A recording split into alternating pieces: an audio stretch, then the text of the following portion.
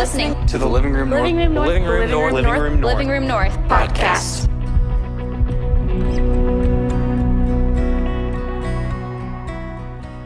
We're kicking off this series called Big Reputation.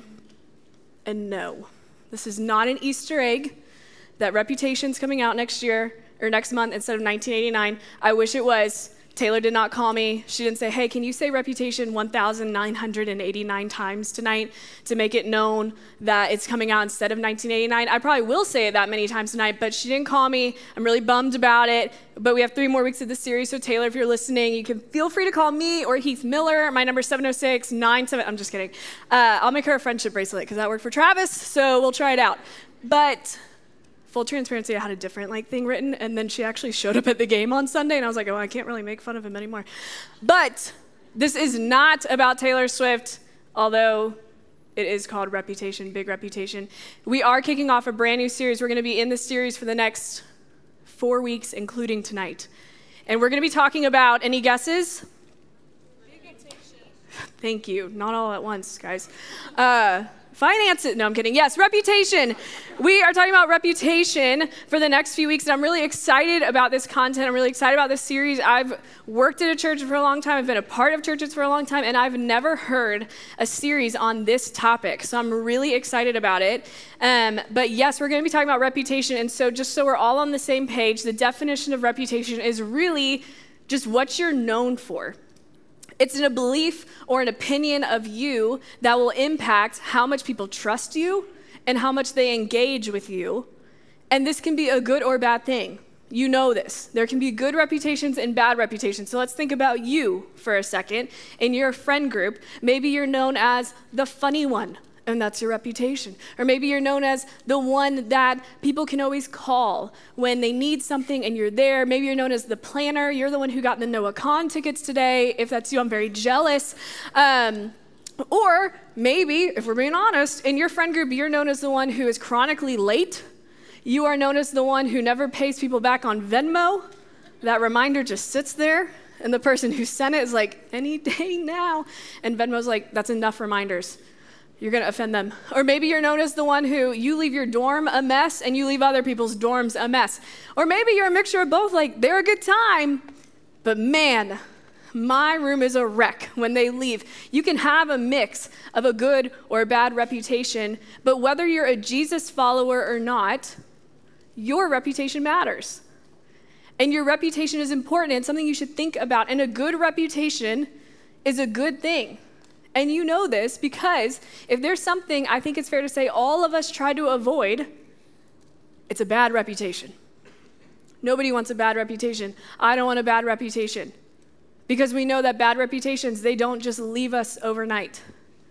And a good reputation is a good thing. Actually, King Solomon, who wrote Proverbs, in Proverbs 22, he says this, a good name or a good reputation is more desirable than great riches.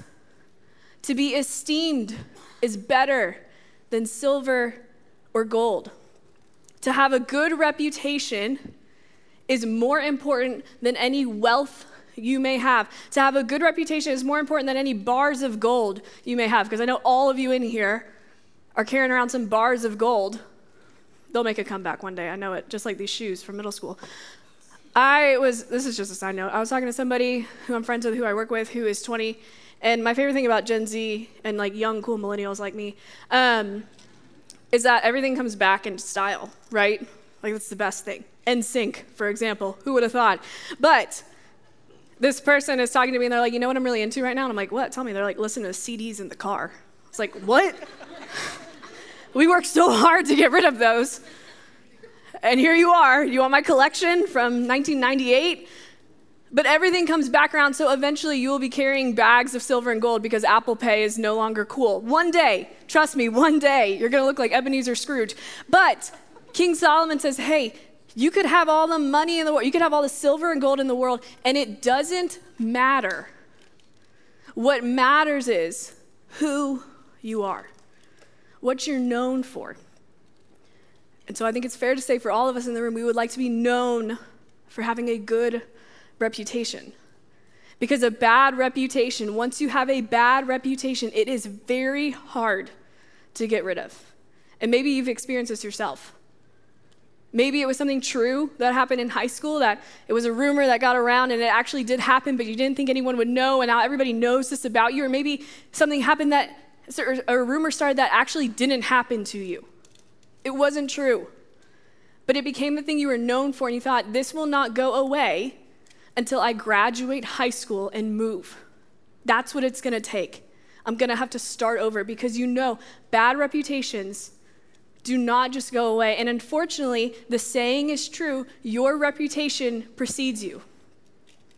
Your reputation goes before you. Your reputation exposes you before people get to experience you. And you know this, because think of how people describe people to you who you're gonna meet. Oh, he's awesome. He's so great, except sometimes he yells at waiters and he's super arrogant. And you're like, wait, what? Or she's so cool. She's the best, but she might slash your tires. And you're like, what? And what are you gonna remember about her? You're not gonna drive your car to her house, right? You're like, I don't drive an automobile, never have, never will. Because we hold on to the negative thing.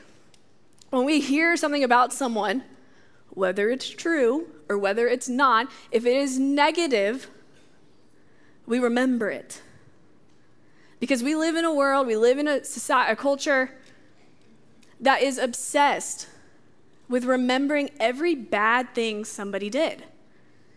This is the last Taylor Swift reputation. I'm going to say that so many times. Reference I'll make. But it's what her entire Reputation era is about. She didn't do something, but somebody said she did, and her squeaky clean, country pop, starlet reputation was gone. And so she went off the grid, she went away, and then had to come back and work to get her reputation back. It happens to celebrities all the time, and it happens to us, that all of a sudden, a reputation that we've worked for is now gone because of a decision we made or a thing that was said about us, and that reputation will go before you. And that's all I have to say tonight, so thank you for, no, I'm just kidding. But here's the thing, this conversation becomes a much bigger deal when you represent something bigger than you. Your reputation impact goes beyond you. When you represent something bigger than yourself, your reputation doesn't just end with you. So if you're a follower of Jesus, your reputation really, really matters, because the reputation of the church matters, and because the reputation of Jesus matters to a world that is growing incredibly hostile towards organized religion. And it doesn't take much for the reputation of something to be ruined. You know this as well. One employee makes a poor decision, it can ruin the entire reputation of a company. A member of your team could have a negative attitude, it ruins the morale of the entire team. You have a bad experience at the restaurant with one person, it ruins the entire reputation of that restaurant. You're never gonna go back, and you're gonna tell people it was awful. It doesn't take much for a reputation to be impacted. And the reputation of organized religion has plummeted. And maybe you're thinking, well, Lauren, that's great. Jesus is bigger and better than organized religion. And yes, I agree with you. However, to somebody who has been hurt by the church, who has been excluded from the church, who was never invited in the first place, who experienced shame, to those people who are outside of the church would be considered organized religion. And in 2019, Gallup did a study, they did a survey, and they found that 36%, only 36% of Americans have a great deal of confidence in any kind of organized religion. And that includes more than just Christianity. So the number for Christianity is actually lower than 36%. And this was in 2019. And I don't know if you remember, but we've had a super chill, casual 4 years in this country when it comes to religion. And so this number has plummeted since then. It is at its lowest. And it is heartbreaking. And when asked, what do you think of the church? what do you think of organized religion? These were the words that were used.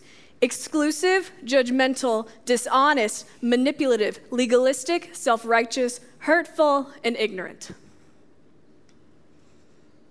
That is what people outside of the church, whether they've been here before, whether they've been hurt by the church, that is what they think. And if you heard of a place and you were invited in, and these were the words that came to mind, why would you ever go? Why would you ever step foot in that building? And what's crazy to me is the irony of this, is that these are the words that describe churches now. But throughout the New Testament, we hear of how Jesus was described, and these are the words that were used. Inclusive, forgiving, honest, sincere. He offered grace. He was genuine. He was helpful. He was intelligent. And his reputation with outsiders was phenomenal. People who weren't sure what they thought about religion, who weren't sure what they thought about him, flocked to him. His mission was clear. He was compelling. He was honest with them. He loved them. He was genuine with them. He didn't try to manipulate them. But his reputation with people inside the religion, inside the church, wasn't so great. The religious didn't want anything to do with him. He was ruining their mission. And so his reputation with outsiders, amazing. His reputation with insiders, not so great. Our reputation with outsiders, not so great. We've completely reversed this. And so the question, super light, easy breezy question I have for you tonight, is how can we begin to repair the reputation of the local church? Now, I'm going to use the word church a lot tonight, and I want to be really clear that if I'm talking specifically about Brownsbridge or specifically about the local church you attend, I'll be really clear with that.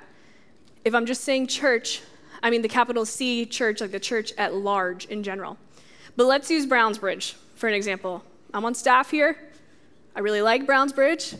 Brownsbridge has been great to me for many years, but let's talk about Brownsbridge. This building, the physical building you're in, is a great building, right? However, this building, these walls, these columns, everything about this building cannot be judgmental because it's a building. It can't be manipulative. It can't be ignorant. It can't be hurtful. Can't spew hate. But I can. You can. The people who fill this building could. And so when we talk about the reputation of the church, I think if we're going to repair the reputation of the church, we have to begin with the reputations that fill the church, with the reputations who show up here every single week, with you and with me. And so this conversation isn't just this, broad and vague and, the church, we'll just get back on track, it'll be great. No, this conversation actually includes you. If you consider yourself to be a follower of Jesus, if you consider yourself to be a believer in the local church and want to see it thrive, then you are a part of this. You are an active participant in this mission to repair the reputation of the local church. I am an active participant. And what's true is that every single day there are people, whether you want to believe this or not, there are people who look at you and who watch you and look at your actions and how you speak, and from that, they make an assessment about Jesus, about Brownsbridge, about TLR, about faith, about God. And that is a heavy responsibility.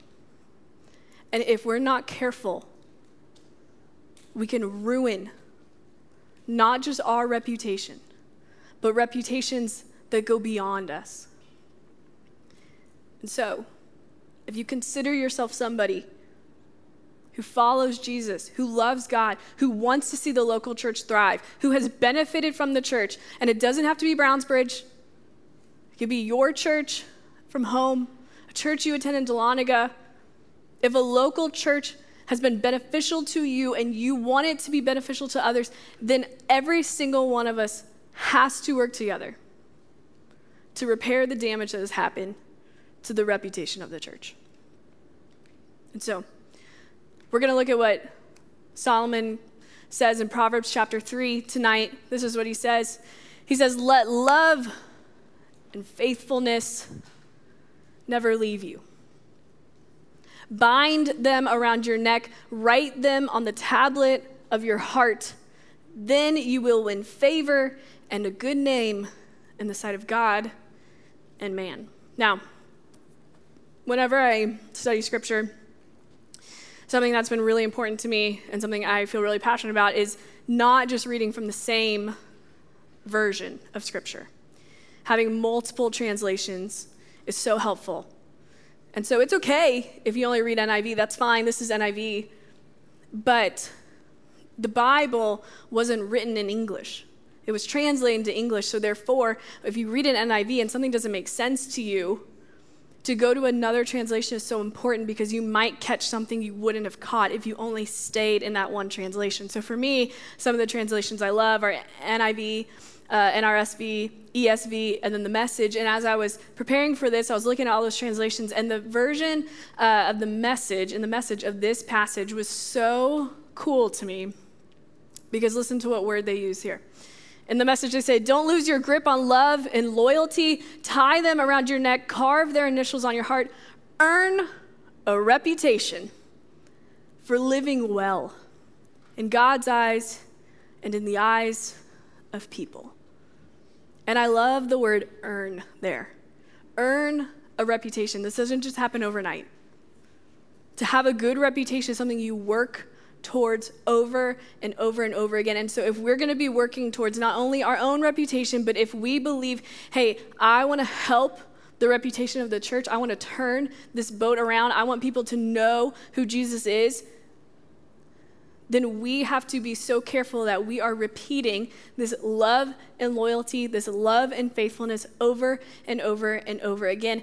And love simply says, I put you before me, and faithfulness says, you can count on me. That's as simple as it is. Love and faithfulness. Love is saying, you before me. No, you go. You go ahead of me. I'm thinking of you. How can I help you? And faithfulness says, you can count on me. I'm going to show up for you. I'm going to be in your corner. I'm going to be a friend for you. You can call me when you need somebody. Love and faithfulness. And here's the thing. Here's the thing. When I think about the reputation of the church and where we are and where we might just be headed if we don't get this right, is that these are not the defining factors of so many people's experience with Christians and with churches. I'm not saying every church is bad. I'm not saying every Christian is bad. But I think in our country there are a lot of Christians who they do not filter their actions through the lens of love and faithfulness. They just don't. It's through the lens of hatred, it's through the lens of control, it's through the lens of judgment. And it's fascinating to me and horrifying. Because Scripture makes it abundantly clear that love and faithfulness should be our driving force. Love your neighbor as yourself.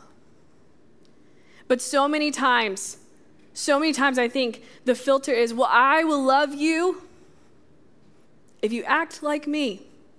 I will love you if you think like me. I will love you if you look like me. I will love you if you live your life like I live my life. I will be faithful to you as long as you do X, Y, Z. I will be faithful to you as long as you do exactly what I think you should do with your life. And what I think you should do with your life is exactly what I'm doing with my life. And man, that has done some serious damage to the church and to Christianity at large. Because nowhere in Scripture does God say, yes, I will sacrifice my son for you as long as you do this and behave this way and hate these people and only like these people and only be with these people. No. That's the whole point of grace. is that we are sinners and we are broken and we will make mistakes and we are not perfect, and God knew that, and yet he gave his son for us so that we could know him. Complete grace. And yet we stand here and act like I'm better than you because I do this. I'm better than you because I voted this way. I'm better than you because I tithe 10% every single month. I'm better than you because I look like this. And it's such garbage. And it has hurt the reputation of the church, and it will continue to hurt the reputation of the church as long as we act like we're better than others. You can love people and be faithful to people who vote differently than you. You know this. Y'all get this. But there's so many people who don't. We have decided that politics is how we will decide who we love and who we hate. And I don't remember Jesus saying that we can only hang out with Republicans or we can only hang out with Democrats. But for some reason, there are so many Christians in power who have decided this is how we operate. And that is not what the church is meant to be. It's never what it was meant to be. One of my favorite things about my parents, I love my parents so much. They've been married for over 35 years. And their marriage isn't perfect. But still, every day, they love each other. And they vote differently almost every single time. And yet, they choose each other every day. And both of them drive me crazy, not just one. And I love both of them equally. This is just a total side note, but I'm not married, so I go on dates, so it's crazy. And I dabble in the apps. If someone said they saw me, no, they didn't. That's private. But I kid you not, guys, I kid you not. And I'm talking to everybody, but mainly the men. Listen, one of the most unattractive things that I see all the time, first prompt, out the gate, first thing I see on their profile, if you voted for blank, go ahead and swipe left. Like, maybe I murdered someone too, but I guess that's all you want to know about me. That's crazy. That is crazy. That is how we decide I like you if you voted like me. It's wild. And I just think it's getting so old. And it's doing so much damage. And if we are going to be people who love and are faithful and are loyal to people well, it means everybody. And here's why that should matter to us. Because Solomon goes on and he says, then you will win favor and a good name in the sight of God and man. When we lead with love and faithfulness, when love and faithfulness are the filters we make our decision making through, we will win favor. We will have a good reputation with the people around us. And I want you to think about someone in your life right now who leads with love and faithfulness. And maybe they're sitting with you tonight. Maybe they invited you to TLR. Maybe they're in your family. Maybe you've been friends with them for a long time. But those people who so clearly lead their life with love and faithfulness, we are drawn to them. That's who we want to be friends with. It's who we want to work with. It's who we want to date. And so why wouldn't we want to be those people? And when you act with love and faithfulness, all it does is gain you trust with the people around you, influence with the people around you. People feel safe around you. People feel welcomed around you. And ultimately, they will see something different in you. And because they have known you as someone who is loving and faithful, your invitation to church, to TLR, to whatever it is, can bear the weight of that. Because they know at the end of the day, you are loving and you are kind. And that has to be what Jesus is. I've got to know more about Jesus, because this person who says they love Jesus, man, there's something different about them. But not only that, Solomon says, you will also win favor with God. And maybe you're like, wait, that doesn't make sense. But it's so clear in the New Testament. 1 John says this in chapter 4, whoever claims to love God yet hates a brother or sister is a liar. Out the gate. For whoever does not love their brother and sister whom they have seen cannot love God, whom they have not seen. You cannot be right with God if you are not right with his children. You cannot be right with God and hate a son or daughter of his. You can't. In order to be good here, you need to be good here. And so people who act with hate and judgment and exclusion, but say, it's because I love God. Well, I have some news. You cannot love God and hate the people around you. You can't do it. And so love and faithfulness have to be our guide, have to be how we base our decisions, how we approach the people around us. And so the question is, how do we repair the reputation of the local church? One at a time. One person at a time. One conversation at a time, one relationship at a time, one day at a time, one class at a time. One at a time. Because this isn't going to be overnight. And it's going to take time. But if you approach every conversation, and that's hard, it is so hard to do. Hate is so much easier. To ignore people is so much easier. To exclude people is so much easier. But to approach every conversation with everyone you interact, and you won't get this right all the time. I don't get this right all the time. But to try our best to approach every conversation with everyone we interact with, even if we really don't like them, with love and faithfulness. That is how we gain back trust. We gain back relational equity. We gain back the interest people once had in the church. And we meet them with love and faithfulness every single time, because repetition creates reputation. Repetition creates reputation over and over and over again. And maybe you're sitting here tonight and you are someone who was hurt by the church. And you are someone who has felt outcasted and shamed and judged. And I just want to say, I'm so glad you're here. And I'm so sorry that happened to you. And I hope it never, ever happens to you again. But I'm so glad you came back, because that was not a true picture of who Jesus is. And I hope you continue to come back and continue to fall in love with Jesus. And you will find that he's not going to meet you with shame, that he's not going to exclude you, that you're actually welcomed here, just as you are.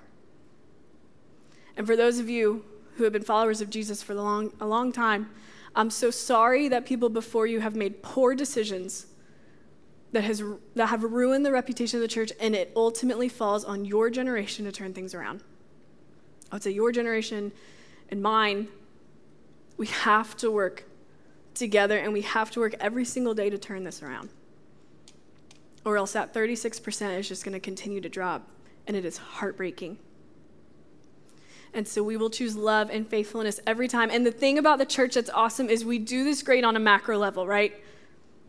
For example, Brownsbridge is in the middle of our Be Rich, which is our annual generosity campaign, where between us and all of our campuses, we raise millions of dollars every year, and 100% of it goes back into the community, goes back to our schools, to nonprofits, to people who need it. It's amazing, and I don't think anyone has a problem with it.